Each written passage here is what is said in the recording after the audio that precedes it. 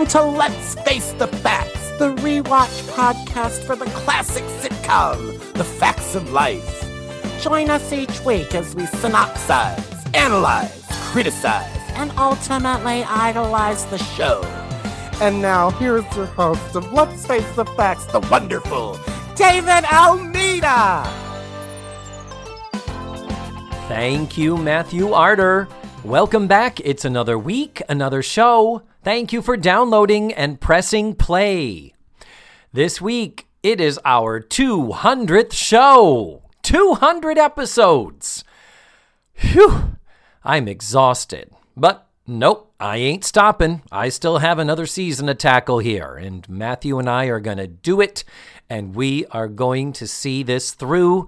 And then after that, we're going to go on for another 200 episodes talking about what I have no idea. But we can talk about this week's episode. Here we welcome back Dominic Rothbard. You recall he was here last week for part one of this two-parter. Dominic is the creative force behind the Facts of Fact podcast, which is the other Facts of Life rewatch podcast that you can find out there and listen to. And we invited him on because we knew he was a super fan and we knew it would be a nice special way to start ringing in season 9. So, after last week's cliffhanger, we are back with the exciting conclusion, and I say let's get to it.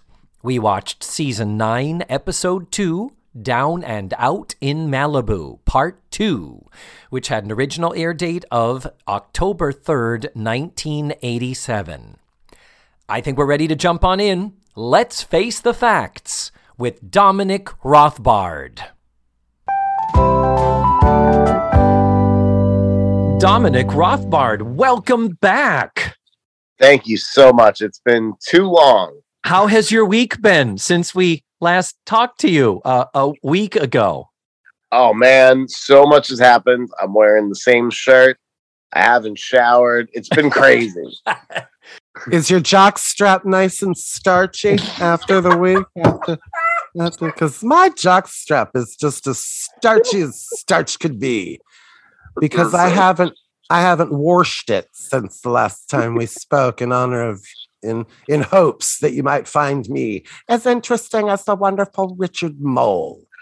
I mean, I do find you very interesting. And yes, please present your jockstrap to me on camera, and let's just see where it goes from there.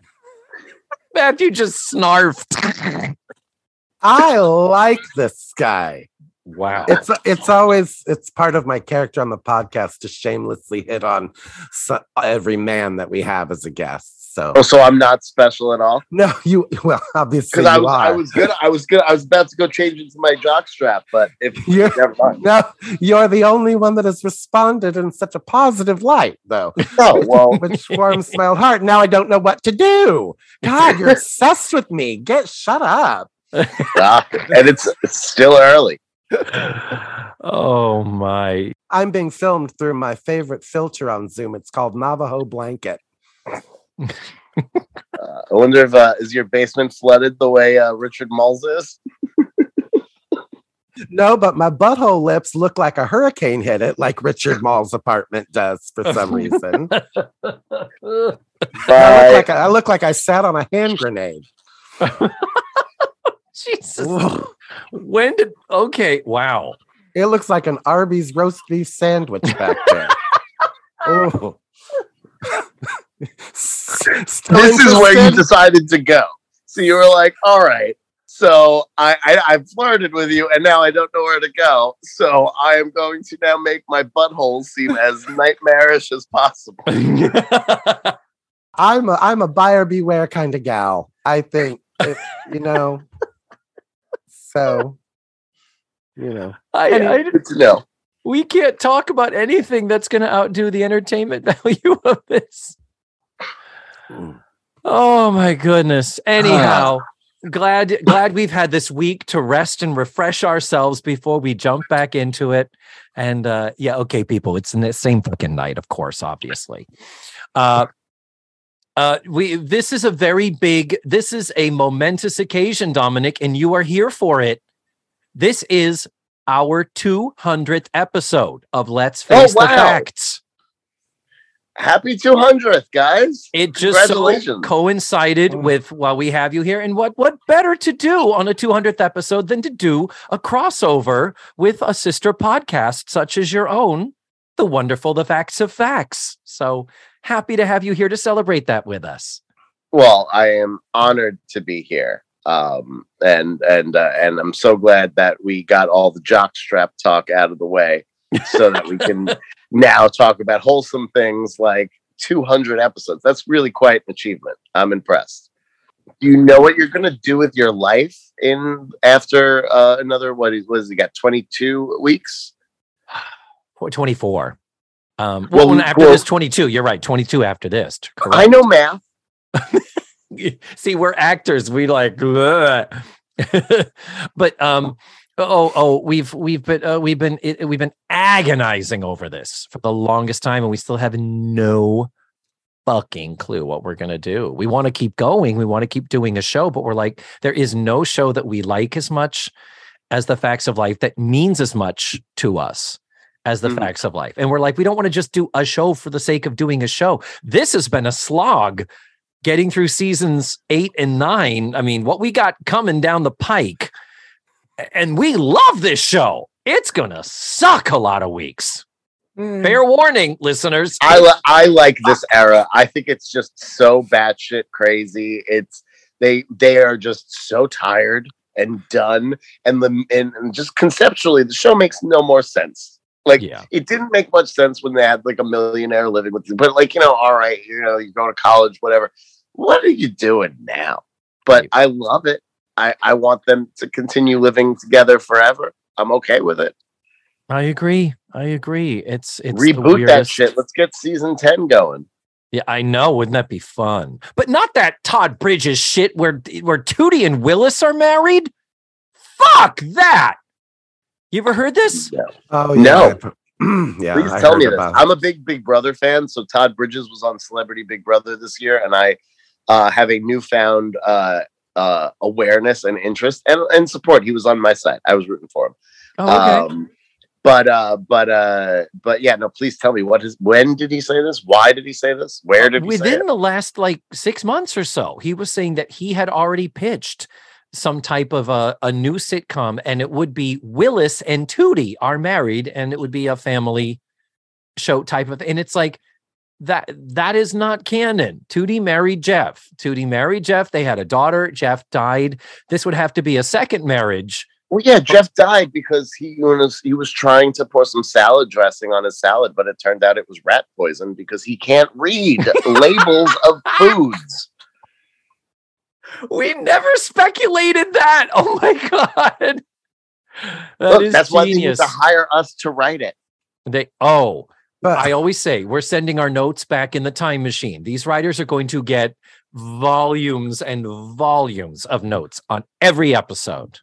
And I'm not trying to throw another 10 minutes on here, but Dominic, yes, we know that Jeff doesn't know how to read, but he comes back in season 8 as a microbiologist. So I hate to blow your theory to hell, but they've already blown that theory to hell. Yeah, sure. Like, you don't think that there's other kids doing his microbiology homework because he is the coolest guy in school. He has a system in place. He's also like this rich nerd that shows up in these seasons he has I remember I've never liked Jeff. I've always thought that Jeff was not good enough for our Tootie. Meanwhile, met Snake and I was like, I love you. Snake and Natalie destined to be together. Really? You're a Robert Romanus fan? I mean, like, I'm a Snake fan. Who Natalie, is it? I think Natalie and Snake were meant to be together. I think they've got a cool, casual vibe, and I like them. Whereas, meanwhile, I feel like Jeff makes Tootie do weird things, like be on the phone all the time and not kiss her co-stars. And he yelled at her. And I don't like in the reading episode. So I've never seen Snake yell at Natalie. I've seen Snake be weirdly calm and supportive at just about every step, unless there's an episode that I'm forgetting because I have not devoured the snake years yet. We haven't met him yet. No, he's coming up in season 9. A lot is happening in the future here. But my thing with Robert Romanus is, between the Fast Times at Ridgemont High and the buildup to this snake guy, how Natalie refers to him. He's kind of, like the Alan Brady of the show throughout season 8.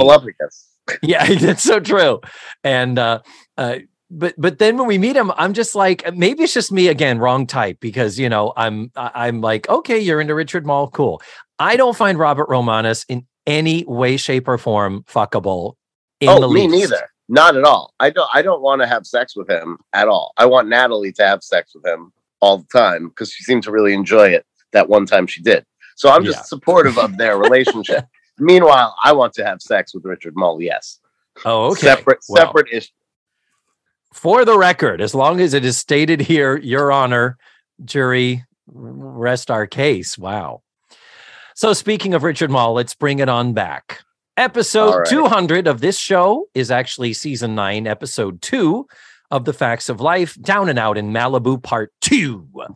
Original air date, October 3rd, 1987.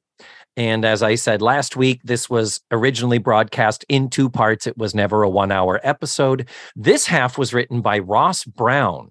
Ross Brown is a producer on the show starting this season, and he will produce all episodes of season 9. And when I say he's listed as one of the producers, he's not the only producer. As a writer, this is number 5 of 7 shows. And the next 2 that he will write that will complete the 7 shows is The First Time, when Natalie loses her virginity, and Till Marriage Do Us Part, when Joe gets married. Same. So those are both pretty big episodes. Now, previously, he wrote The Ratings Game, Wedding Day, Right and Wrong, and This Is Only a Test. Those are all This is only a test? This Is Only a Test is the one where Blair has to study for 6 weeks worth of LSATs to do law school. Yes. And that's a recent episode. But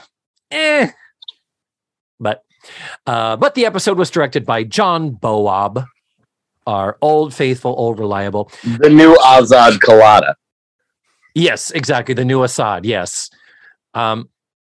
So before we get into actually our breakdown of the episode, I do plan to put you on the spot to synopsize. But last week we talked about your connection to The Facts of Life, Dominic. I want to take the opportunity to actually get to know you a little bit because we really don't know you. We met on this Zoom call and only communicated briefly over sliding into each other's DMs on the Instagram. Yeah. So would you be so kind as to give us a little rundown of kind of where were you born? What got you to Los Angeles? And are you primarily a writer by trade? I'm just curious, what is your profession? I don't even know fully how you earn a living. So give me the whole Dominic 101. All right. Yeah, I grew up in New York, Long Island, to be specific. Oh. Yes. Let's see. I always had a love of music. I was in bands a lot. Worked at a bunch of record stores. I have a best friend who I've had since high school, who is my writing partner. So we got our start in high school. We wrote a TV movie of the week for our fiction class. Called Blood on the Dance Floor, a Thriller, where Michael Jackson was murdered on the set of the Pepsi commercial where his hair got caught on fire. And it was a whodunit told Rashomon style with all of the Jackson 5 and the Jackson ladies as well being suspects. And we had so much fun writing that. We decided we wanted to do it professionally. I started working on the Ricky Lake show, and that was a terrible job, terrible place to work. Oh no. Okay. She was fine, but it was like the job was like breaking up marriages professionally. Like I was on a team that we would do something called Ricky's Angels, where these women would go to clubs to seduce your man to see if you would be a cheater. And sometimes Ricky's Angels would sleep with the men. And it was really dark. And I felt terrible about it. So I quit in a big huff. And the accountant at that show was also the accountant for Whoopi Goldberg's sitcom Whoopi. And she knew that I had the desires to be a writer, and she was impressed that I quit over the reasons that I quit. And she was like, I can hook you up with a job. And I got a job working in as a writer's PA on a sitcom in New York, which is so rare. It was because there's always one, maybe two sitcoms in New York. And I loved every single thing about it. I'd always loved TV, and I got my best friend a job, and then we ended up working with Amy Sherman Palladino and Noah Hawley, and then moving out to LA, where I actually lived in Noah Hawley's house for a year, which is very exciting. Oh, wow. He wasn't there. Did you leave the hot tub on? Did you flood the place and have to try to hire a contractor to see if you could fix it and he wouldn't notice? Really? That's what you ask? Did you find a starchy jock strap? I did honestly set the place on fire with a barbecue. Oh, no. We fixed it. We got it covered. He doesn't know. And if he doesn't watch this podcast, hopefully he doesn't, then I promise you he doesn't. Okay. Okay. So mum's the word. Listeners, our tens of listeners, you are sworn to secrecy. And the tens of listeners of Dominic's show that have also tuned in, you are sworn to secrecy. So anyway, I ended up working for him on a couple of shows, and then Amy Sherman Palladino again, going back and forth. And I had my own pilot for ABC Family, which was a dream come true. Didn't get picked up, which was a living nightmare. And no, I'm just kidding. But it was, And so, I do that. I recently did a Netflix show called Alexa and Katie. Got an Emmy nomination for that, which was extremely exciting. And that must hurt to see mine over my shoulder, Ben. It sorry. It does. Now I'm developing my own thing with my writing partner still, and that's about that. That's how I make a living, and then I hook on the side just in case. Well, girl, tell me about it. That's Hollywood, isn't it? Oh, tell me about it. It's true. Joe said something really good that I didn't put? It was like humiliation pays really well in Hollywood or something like that. And I was like, yeah, it sure does. She spoke the truth in that line. Wow. Yeah. That's what I do. I love snack foods, and I eat a lot of garbage. And Reach. That's me. And you have a cat? I have a cat. His name's Greg. He's somewhere in this room. He's Greg. Matthew has Judy Garland. And nice. I don't have any pets. So, well, cool. Thank you for that travelogue. Do you perform at all? Have you performed at all? I'm just my OnlyFans. No, I'm just kidding. And that would be what address? No, I'm actually pretty camera shy. I've been forced to be an extra in a bunch of Amy Sherman Palladino things.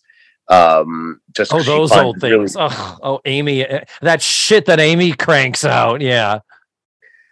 Just because she finds it funny that I get very camera shy. And then I'm supposed to get killed in a horror movie sometime later on this year. A friend of mine is like an indie director, so that might happen, which I'm nervous about, but hopefully I won't have to say much. But no, I'm not much of a performer, no.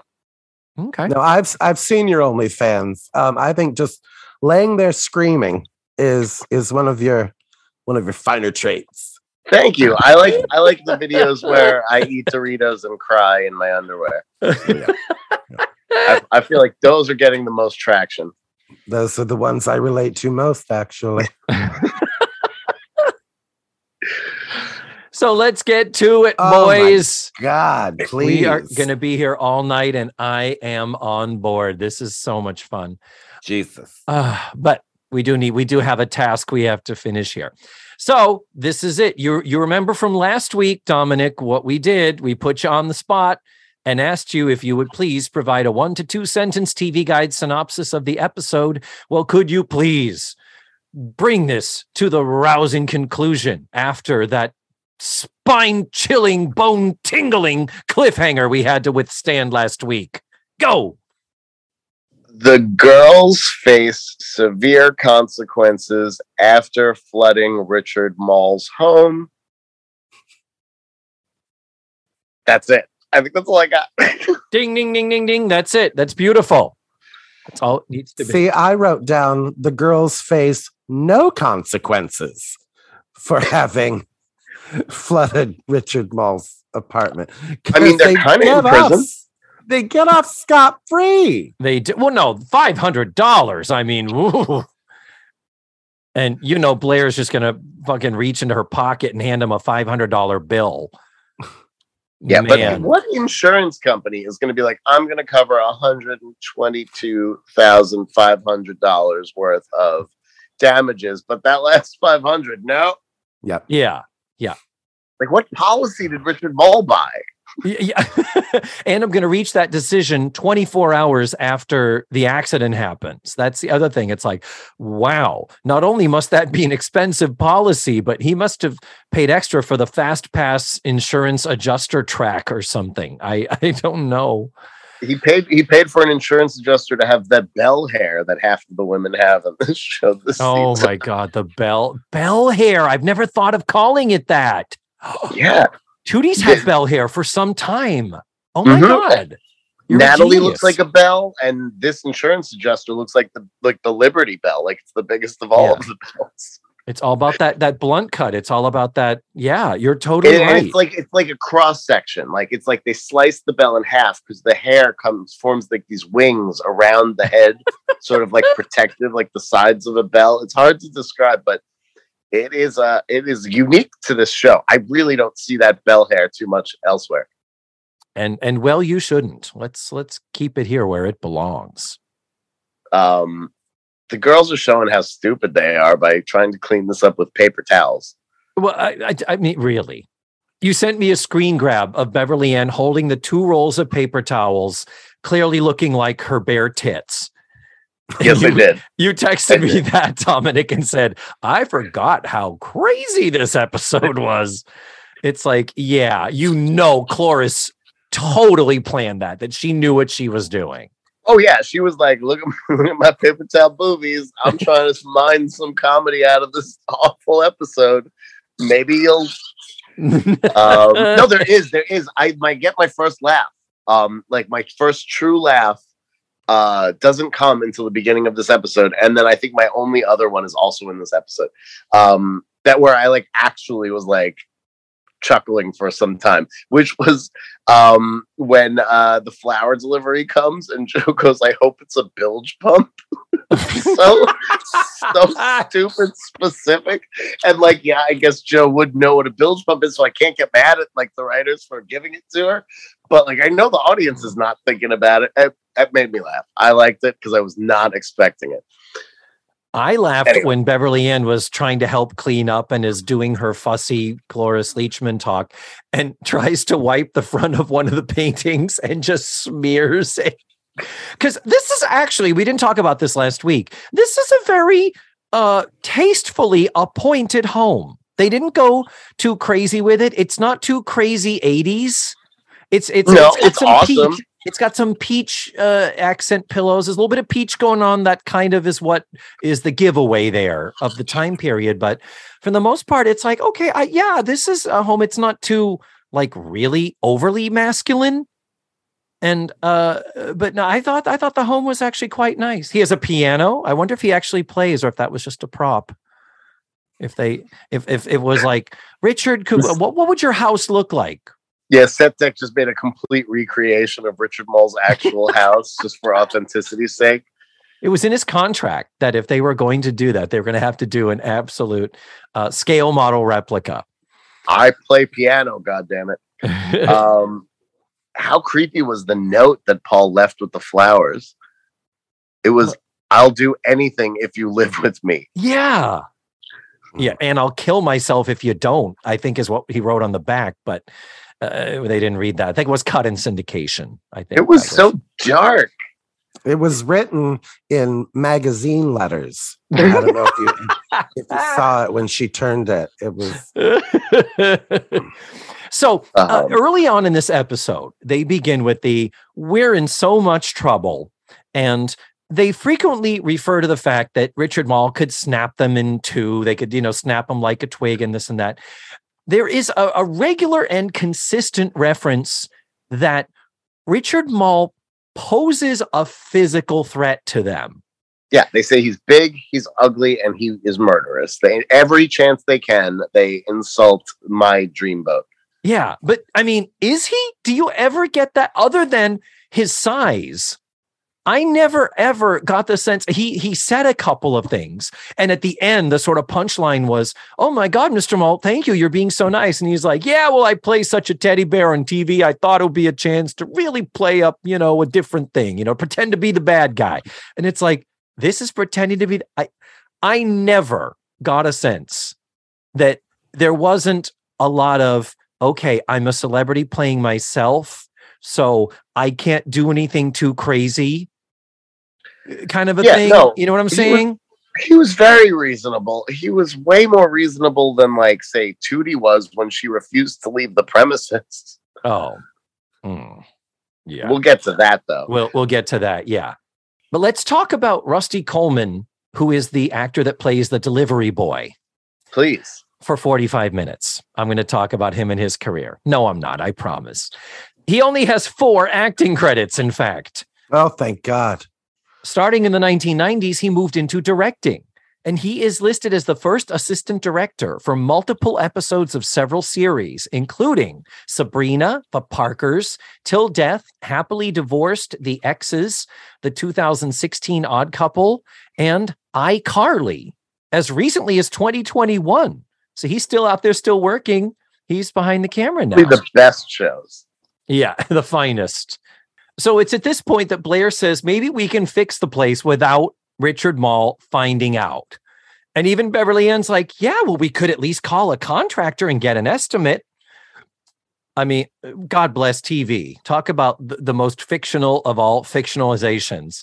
However long Richard Mall is gone, ain't no contractor anywhere, not even in 1987, that could not do the work. A magic, like Harry Potter couldn't do this. No, absolutely. Construction takes for fucking ever. It's the worst. Construction is the goddamn worst. It's just hell. I've experienced it. And they don't even try to go for somebody fast. They don't go for like Speedy Sam. They go for Budget Bob. Budget Bob. Did you say Budget Bob? You mean the actor Clyde Kusatsu? Oh, Jesus. Clyde Kusatsu is a Hawaiian-born actor of Japanese descent. He is still alive. He will be 74 next month. He is still working. Gentlemen, he has 310 credits in an over 50-year career. He does look familiar. I mean, he's been in everything. And since 2013, he has served as the national vice president of SAG-AFTRA Los Angeles Local. Oh, look at that. So, yeah, he's a big deal. Now you have something to talk to him about next time you see him, Dominic. All right, I'll bring it up at the meeting. Yeah, he's in LA. Do you know him? Yeah, Budget Bob. Of course, Budget Bob. What everybody calls him from this iconic role. Yeah. So Budget Bob gives his estimate, and this is where we get the first Tootie, how shall I say, black joke. And do you want to, shall I interpret it, or gentlemen, do you want to? I don't feel like you need to interpret it, David, as much as you might think. You could just say the line. When he hands the piece of paper to Joe with the estimate, Joe says, I can't look at it. As Tootie grabs it, she says, Joe, we will work hard to pay it off, whatever it is.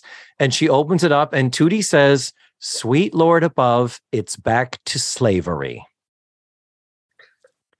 And then Natalie, okay, that's the black joke, comes a Jewish joke. Natalie, is this an estimate or your social security number? Ha ha! That's right. And Joe also makes like a prostitution joke. Like she'll sell parts of her body for this. Yeah. including her foot, since she hasn't been getting much use out of that. That was actually a good integration of this imposed foot situation on the episode. Also, we got more score, just to say.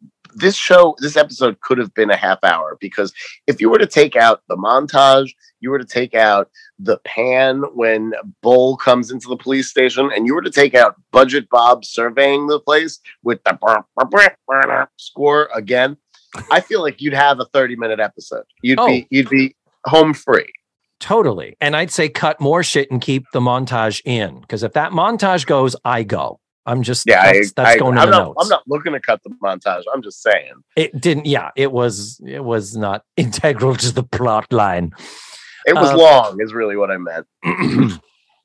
So the bid that he has given them is $123,000. Blair thinks it's going to be like 15. Yeah. $123,000 in 2022 dollars. Gentlemen, would you like to guess how much that's worth? $800,000. Matthew? $313,000. You Google that shit. How dare you? It's exactly 313. You fucking Googled it. He's got really good internet. My boyfriend has shitty internet. Otherwise, I would have been on top of that. It was in my notes. I had it in my notes. Okay, but I did. $313,000. And he says, hey, they don't call me Budget Bob for nothing. So apparently this is like, it's kind of that you're not going to get a better price, ladies.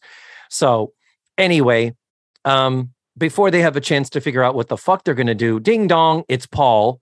And so he gets... Beverly Ann says she doesn't want to get hornswoggled and tells Budget Bob to go caulk himself. Are we going to just... Oh my God, I totally forgot that. She says you can take your... What is it? You can take your something or other and go caulk yourself. I totally forgot. How did you get away with that? I want to see the bloopers of her trying to get through that without saying cock. Also, I did laugh at this. This was a performance thing, but when everybody's like taking responsibility for this, then Beverly Ann goes, actually, I haven't done anything wrong. I genuinely laughed at that. That was great.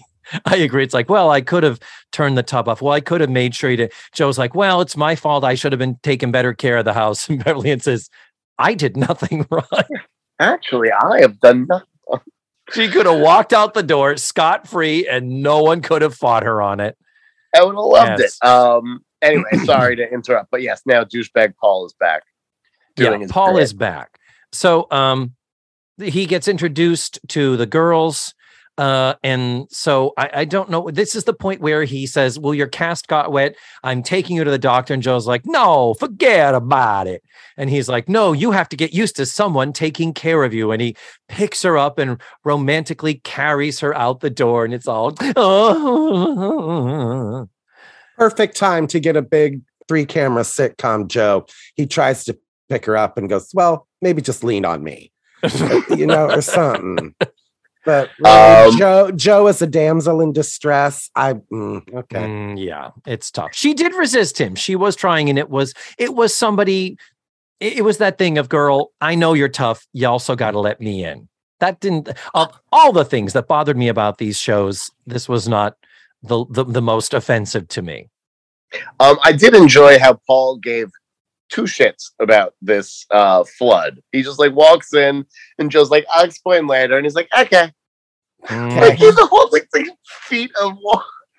He's like, I got some lily pad jokes I can make. I'm going to jump a little bit ahead from my next point that I want to make. In that the audience and the audience reactions, when we get introduced later to the insurance adjuster, Cindy Garver, played by the wonderful Nancy Everhard, when Paul is like, oh, Cindy, and she's like, oh, Paul, and the audience is like, oh, it's like he knows another person who has a vagina. What is happening? He knows insurance adjusters. Maybe he set this flood. This is all part of his scam. Maybe that's what they were thinking. But there was this immediate inference. And it's true. Joe did earlier say, you were seeing other women. So we know that this guy is a himbo, as it were. So it's like, the audience is automatically inferring. So they go kind of this like, oh, Cindy. Oh, Paul. Oh. And then later, before she leaves, when Paul says to Joe, basically, I asked her out and she wants to get with me. I'm going to date her and fuck her for a while so that she puts in the report that no one was at fault and no one has to pay anything.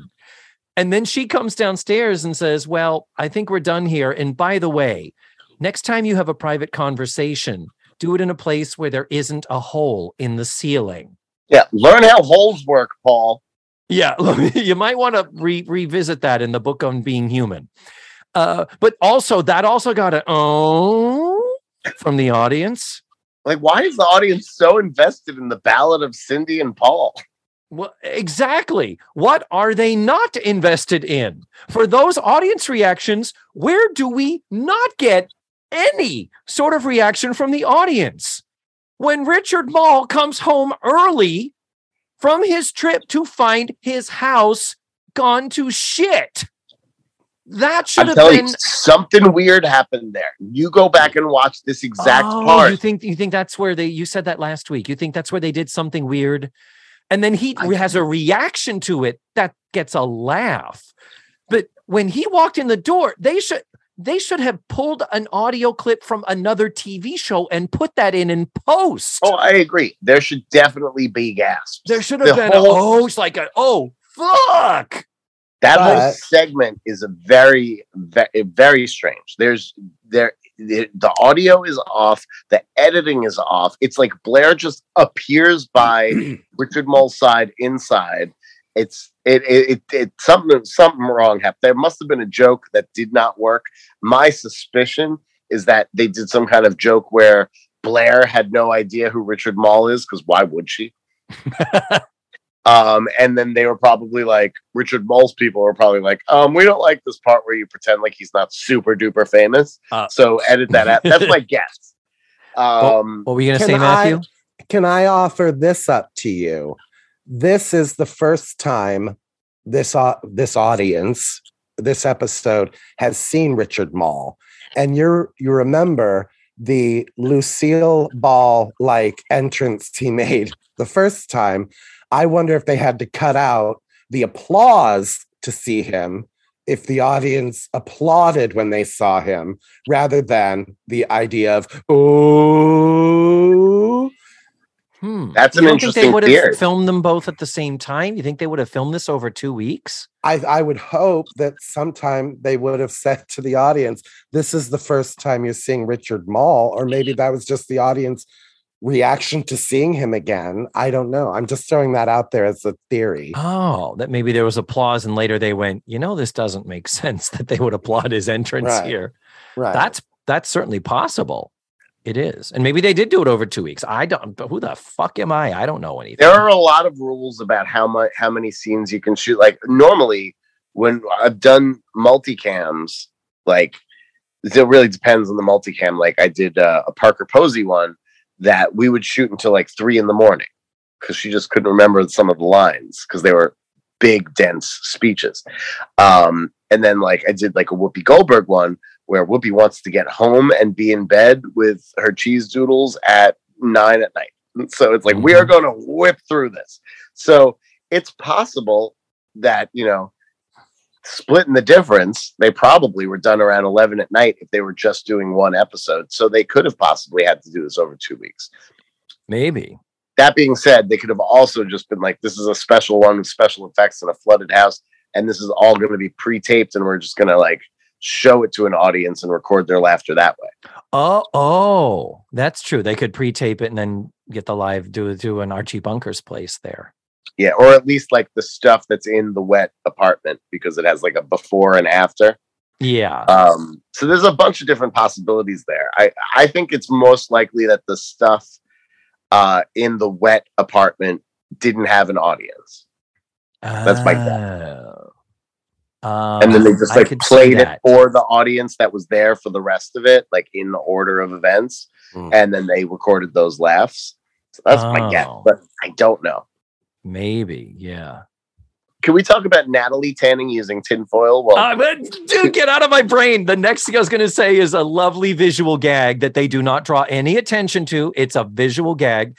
Tootie has one of those reflective foil things under her face while they're tanning, and it pans over to Natalie, and she has a roll of aluminum foil, and hilarious.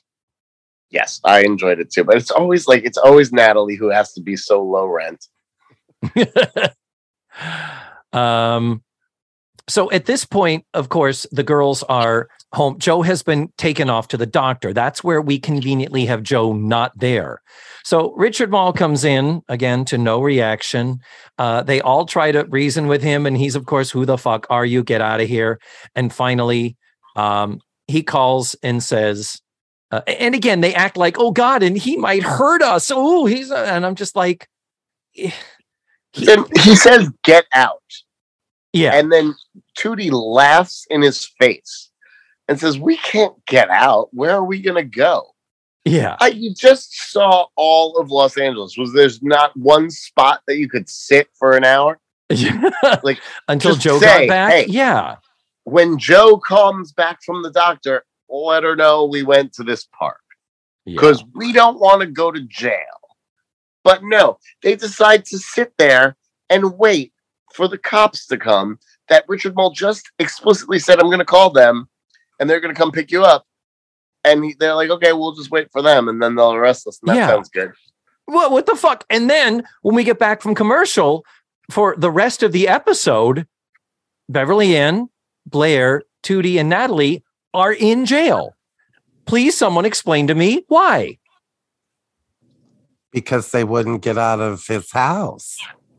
But when you get taken off to jail, you get booked, you get all that stuff, but then typically you post bail and then you have the trial for the charges. Yeah, but it's not like they have a millionaire with them who can post bail for them. They need Joe to come and vouch for them. That's the only way they can get out of it. That's what I'm getting to. It's like the idea is you're usually the in jail waiting on someone, or I can't get in touch with this person. What a conundrum. I'm stuck behind these bars.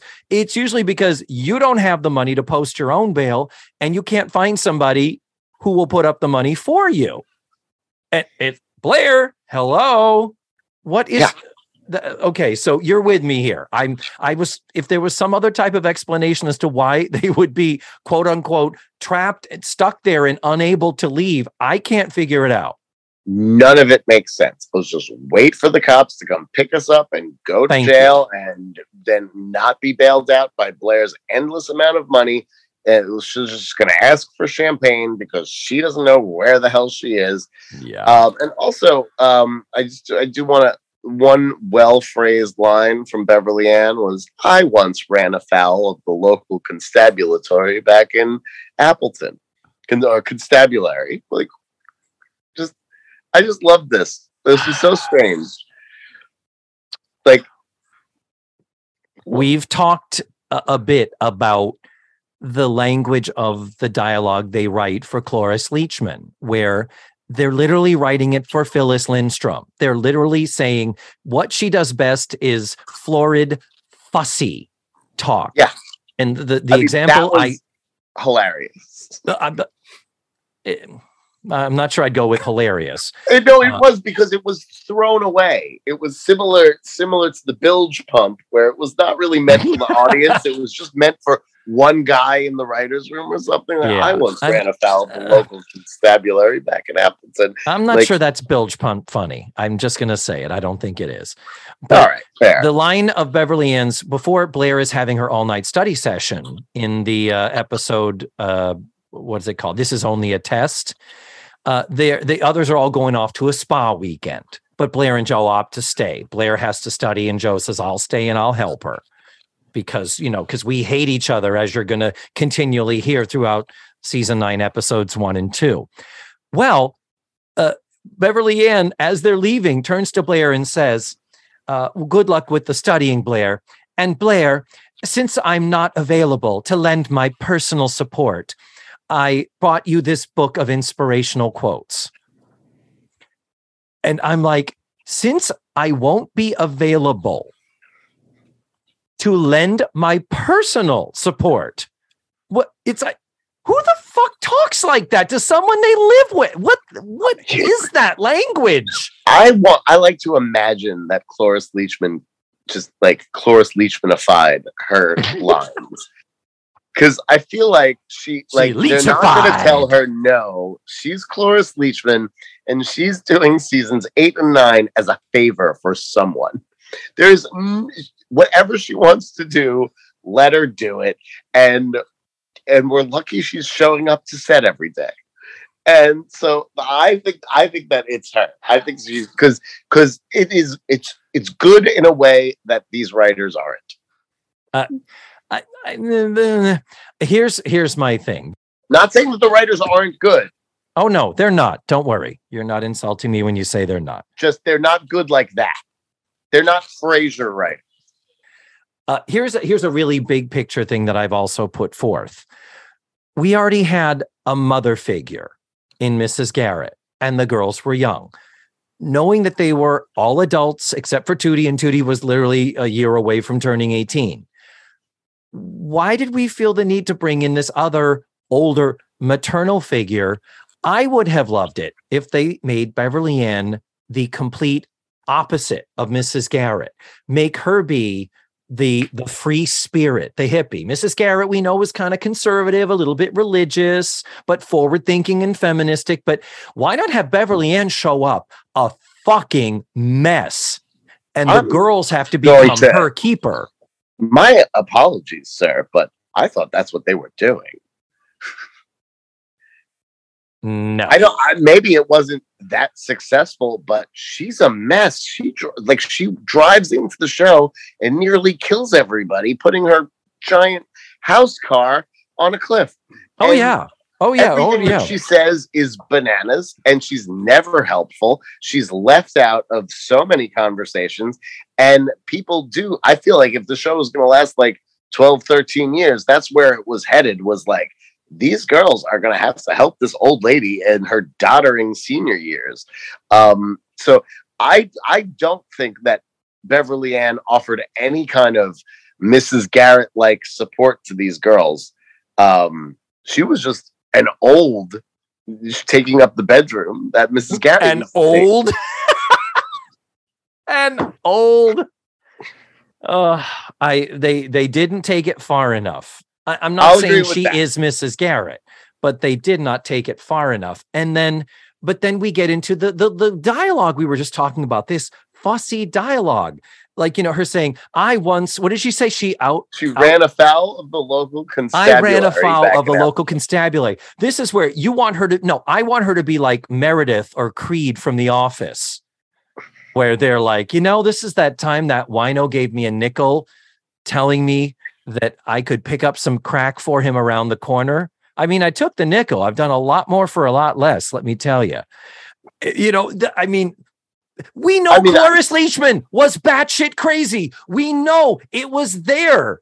They didn't have, that's the thing. It's not like, well, this was really asking her to go. Cloris Leachman was bat fucking shit.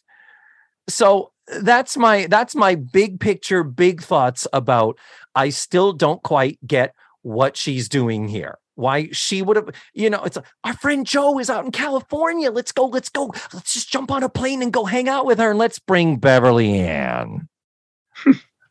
Would you have brought Beverly Ann? Yes. I love Beverly Ann. I've loved her since I was a kid. Cloris Leachman. I do not love Beverly Ann. I do. I just do. I think, David, what you want, or maybe, I don't know. Did you want them to go with a Alice Ghostly and Designing Women character for her? Oh, no. I see, because I see Black man. Right. Black man, yeah. Well, don't go there, but like wearing a Christmas skirt, kind of Alice Ghostly. But like, my thing is like, they kind of brought her in as like a wacky aunt character. You know what I mean? Who does make mistakes, unlike Mrs. Garrett, who never made one mistake in her entire life. We've talked about that. Who does make mistakes, who hasn't figured everything out. So now they're just 5 adult women that haven't figured anything out. So I don't know. I'm not as mad at Beverly Ann, but I agree with you, Dominic, in that I think they were like a couple times this season and last the words, "How many Oscars do you have?" How many Emmys for comedy do you have? Were said on this set. Well, she said, you know what? I'm going to say this line like this. I don't even think that she had to say that. I think that this job was like with the understanding, like, you're right. Holy shit. How did we get Cloris Leachman to do these last 2 seasons? Oh, she has a funny way she wants to say that line. Yes, Cloris, by all means. Constabulary it away. Yeah. Well, but you do agree that it was Cloris Leachman that said, you know what? I'm going to hold these paper towel rolls like they're my tits. Yes. So, yes. 100%. That's what I wanted more of that. I wanted her to be a worldly woman with a lot of like all of the stories where, you know, like she says, she started this whole thing of Beverly Ann as a storyteller and the girls are like, oh God, someone kill me. You know, Natalie's like, can I volunteer for solitary confinement? Like, it's like, Jesus Christ, would she shut the fuck up? Is kind of the role that she plays in the girls. I think it would be better if she had stories that made them all go, what? You took a dump in a tuba? What? You know?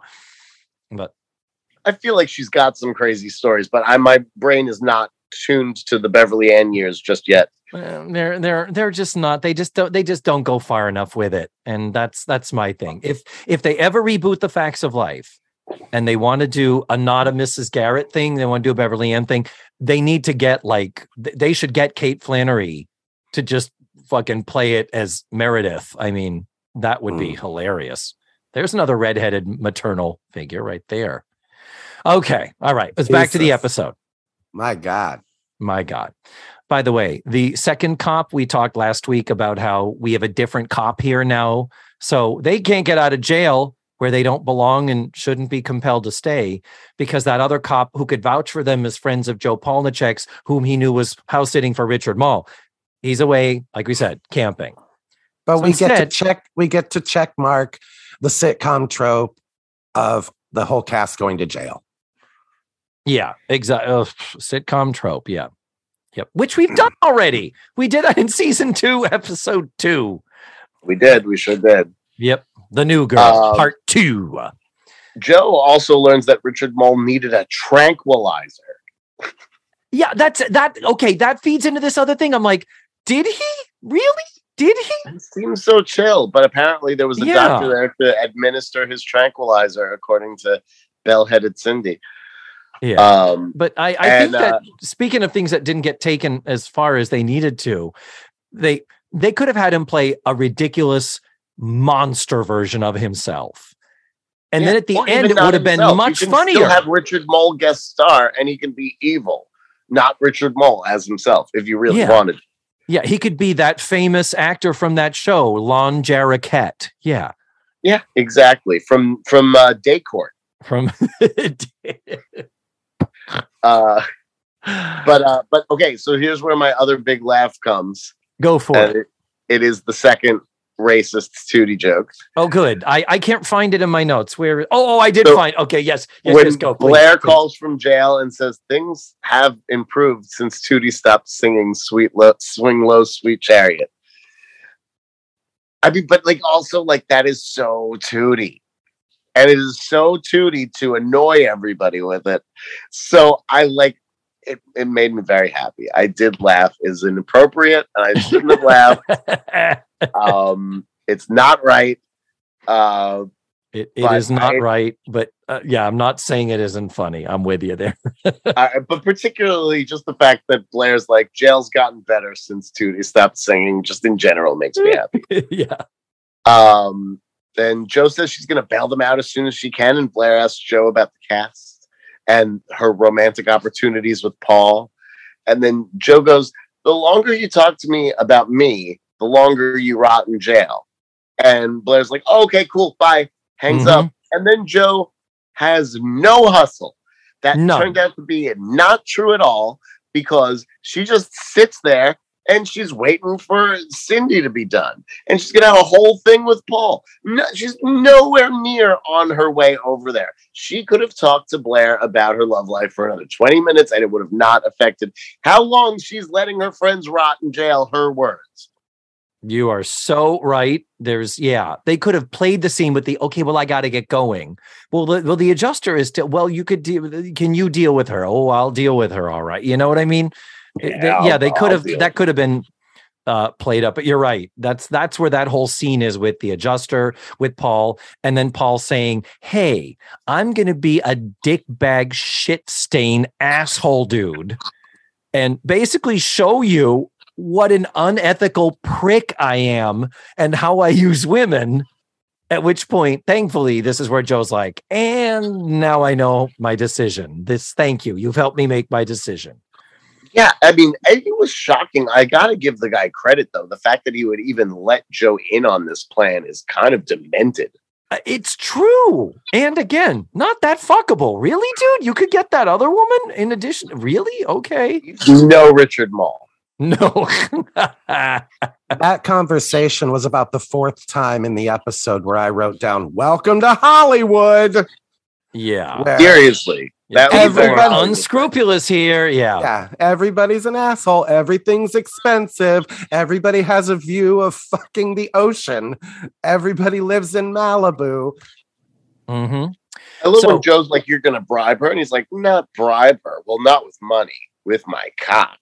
Like, whoa. Exactly. And Joe's like, I thought you only wanted me on that cock, but earlier when the girls are, before Richard Mall comes back and the girls are hanging out with the tinfoil and the things, at one point it's like, where is Joe? I mean, they know she went off to the doctor, but it's like, well, where is Joe? Why is she taking so long? And Natalie says she's with Paul. What do you think? Yeah. And it's like, okay, so we're presuming they went somewhere to fuck? The hospital. Yeah, on a gurney. Why not? Hey, who of us hasn't? Come on. They make it like a threesome, but with that skeleton that's hanging on the wall. And so it's like not really cheating. You just put the skeleton hands on the boob. Oh, bless. So now I had to jump back to that, but now we can jump back forward to this final scene where Richard Mall shows up just as Joe shows up. And very convenient. And Joe, once again, not nearly as deferential or apologetic as one would think a person should be. This is the first time they are laying eyes on each other since his house has been trashed. There should be pleading. There should be hands in a supplication mode. She should be like that. But Joe was like, hey, Mr. Mall, look, yeah, your house is fucked up and I'm sorry about it. I'll pay for it there. I said, I'll pay for it. And I said, I'm sorry. What the fuck else you want me to do?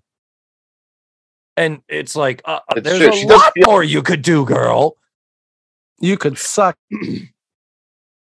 this cock. He literally says that. He's like, but you can be my love slave.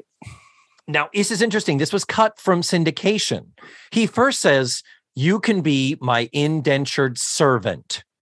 Yes. He's like, what? I have a leather and latex and a leash fetish. So, but then he says, be my love slave. And then she's like, ugh. And then he step on my balls with your cast. With your flats and your Donald Duck foot. I have a medical fetish and a domination fetish. This is blowing my mind. Oh my God.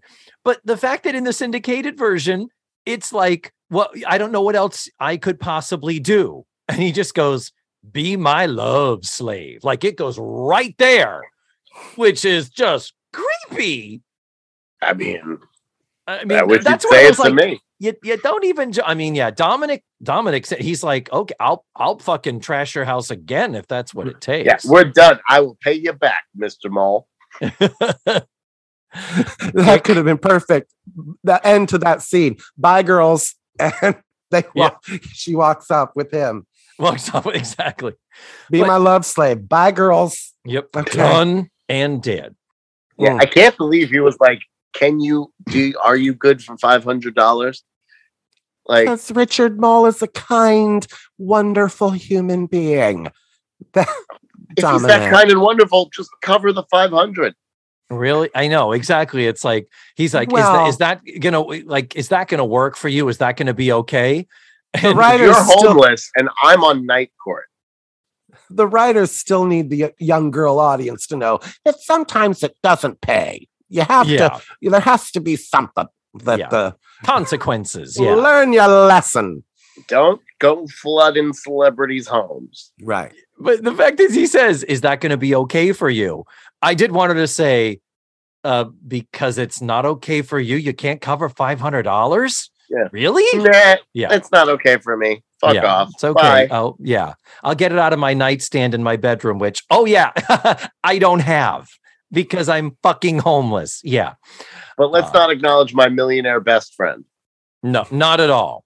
Let's leave her behind bars. Again, why they can't get out of their own volition, we do not know. But the joke is, it's all good and fine and dandy. Joe and Richard settle up, at which point the cop is like, okay, so what about your friends? Yeah. And Joe goes, never seen him before in my life. Bye. Peace out, bitches. Mm-hmm. And then we don't have season 9. Yeah. Season 9 is them trying to escape. It's like Prison Break, but with hairspray. I'm so glad you're here, Dominic, for this next scene because it's our 200th episode. And it's so joyous to share this with another super fan who appreciates it. Big moment. Do you know what we're talking about? Do you know? I'm assuming I know what Matthew's talking. Do you know what we're talking about? The next scene? The kitchen? Yes. Seeing the kitchen? We have never seen that kitchen before. Ever. Not since Over Our Heads. Edna's Edibles, we've seen the kitchen there, of course, but it has been 2 complete seasons, seasons 7 and 8. We have never set foot or seen this set. Pretty exciting. We get to see the kitchen, David. Couldn't you just shit? That's entrance number 3 to this ginormous house. Exactly. There's so many. And now a staircase. There's also a back staircase that was never there before. Yeah, I appreciate that. On that post-fire renovation? On this Winchester mystery house of a fucking house they live in. It is so true. So, yeah. But basically, this kitchen scene is once again back to Blair going, oh, Joe's not here. So, and it's like, wait, what? She stayed? What? And they say, yeah, she stayed. She stayed out there to give it another shot. So they think. After all of that? Exactly. And then Blair is like, so she's not here and blah, blah, blah. Isn't it great? It's like, come on. Stop that. Just stop it. Blair and Joe, we hate each other. Oh, I'm just tired of it. It's so old hat. It is so beneath where their relationship has gone. But also, I do think that the fact that Blair has decided to have some cereal in her silk shoulder padded belted dress is fantastic. We don't know what kind of cereal it is because there's 2 big black lines over the words Frosted and Flakes, which is hilarious because I watched an episode of The Food That Made America, and Corn Flakes is not a trademarkable name. No. So, but Frosted Flakes, they could have used a box of cornflakes and not given a dime to anybody, but it had to be fucking Frosted Flakes. You also can just change one letter on that. Like, you don't need to just scribble it out like a crazy person. Like, oh, Andy was coloring our cereal boxes before he went to camp. Like, well, this is just crazy. Yeah. There was one where, what was it, Matthew, that they did? It was Fiber One. Oh, that's right. Yeah. Fiber One. Box of Fiber One. Yeah. Tootie was eating a box of Fiber On. They covered the E and nothing else. And we're like, what? Do you think we don't? That's good. I like Fiber On. It's better than Fruit Oops, which I also saw on this show. Fruit Oops. Yep. Oh my gosh. So Joe shows up. Joe's moved back. Oh my God. Why did you move back, Joe? And Malibu was full of beautiful blonde people and all they did was talk about themselves. It was like being in an entire city full of Blairs. Ha ha. Okay. So you went to go live with the source? Thank you. It's like, yeah. And since I hate Blair as much as I do, I'm going to move back home with Blair. Yeah, that's it. Where I share a bedroom with her. But thank you. It's anyway. So I mean, things were not going well in California. She was homeless. She was in jail. She was dating a serial cheater. She was going to be in debt to Hollywood royalty Richard Mole. Things were terrible. She lost a job and a boyfriend that she moved out there with that we're not even speaking of. So that stuff must have really gone down in that time. I don't blame her. Plus, this way she gets to be closer to Beverly Ann, who we all know is the best. But I took that line as, you guys saw my life out there. I'm going to make up the reason. It's these are the stupid. She's just good at sitcom lying. Because if Tootie had delivered that line, it would have been like, well, it's a town of Blairs. Yeah. And there's just nuts and Slushy Street. Whereas I think Joe was kind of like, you saw the shit show my life was. Of course I'm back. Jesus. Yeah. Maybe I think I'm going to open up the store today. Maybe if we sell something, I might be able to generate an income. Maybe. Yeah. Have your old fireman calendars, the Langley swim team calendars. That's so true. And that brings us to the end of the 2-part season premiere to season 9. Yes, we thought we had lost Joe at the end of season 8, but no. Thankfully, in true comedy fashion, everything is back as it was when it started. Our 4 girls, Beverly Ann and Andy, was allegedly being picked up from camp, so he's going to be back. We are back to where we started. All is good and right in the Folk U. Can I be the first to invite Dominic back this season? And we promise a regular episode is not this involved. It's true. I would be happy to come back. I would be honored. You don't have to block 4 hours of time for a regular episode. Yeah, no. We can knock it out in an hour and a half. Really, we can. Oh, I trust you guys. I would love it. You let me know. Okay. No, it would be great. This has been so much fun, like Matthew said, to have a super fan where we don't need to explain to you who Pippa is, where and understand the WTF-ness of this kitchen and the architecture. Oh, yes. How it fits in. And why is it so beautiful brown and it looks like the old Edna's Edibles? Why is it so for the friggin' rich wood tone? Yeah, with the rich Corinthian leather tones versus the color splash of everything else in the house. It's just like this does not fit. This is so weird. It is. I loved it. I was excited to see it. Well, first time and it won't be the last. So with that, Dominic, we just want to say thank you so much. I would love to have you back. We will definitely be in touch about that. And until then, smooches and goodbye. Mwah. Goodbye. Okay, I love you. What?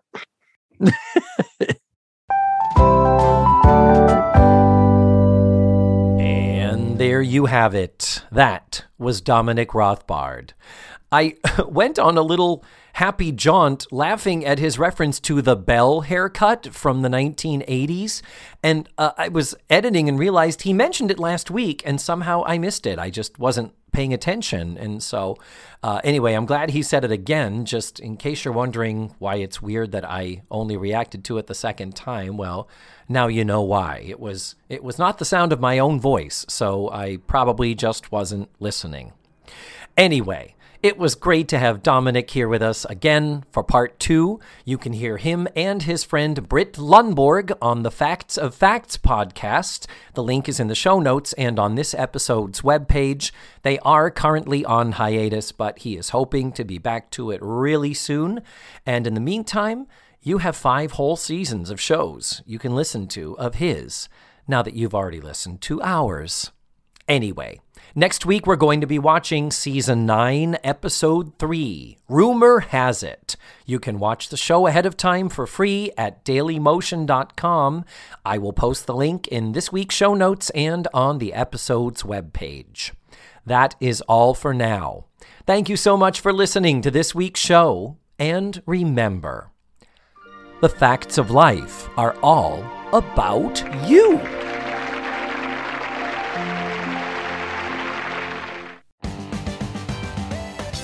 Let's Face the Facts was created, produced, written, hosted, and edited by the wonderful David Almeida. Our theme song was beautifully arranged and recorded by Ned Wilkinson. Please visit FaceTheFactsPod.com for supplemental photos and videos, links to social media, and ways that you can support the show. And don't forget to subscribe, rate, and review. This is Matthew Arder saying tune in again next week for another thrilling episode of Let's Face the Facts.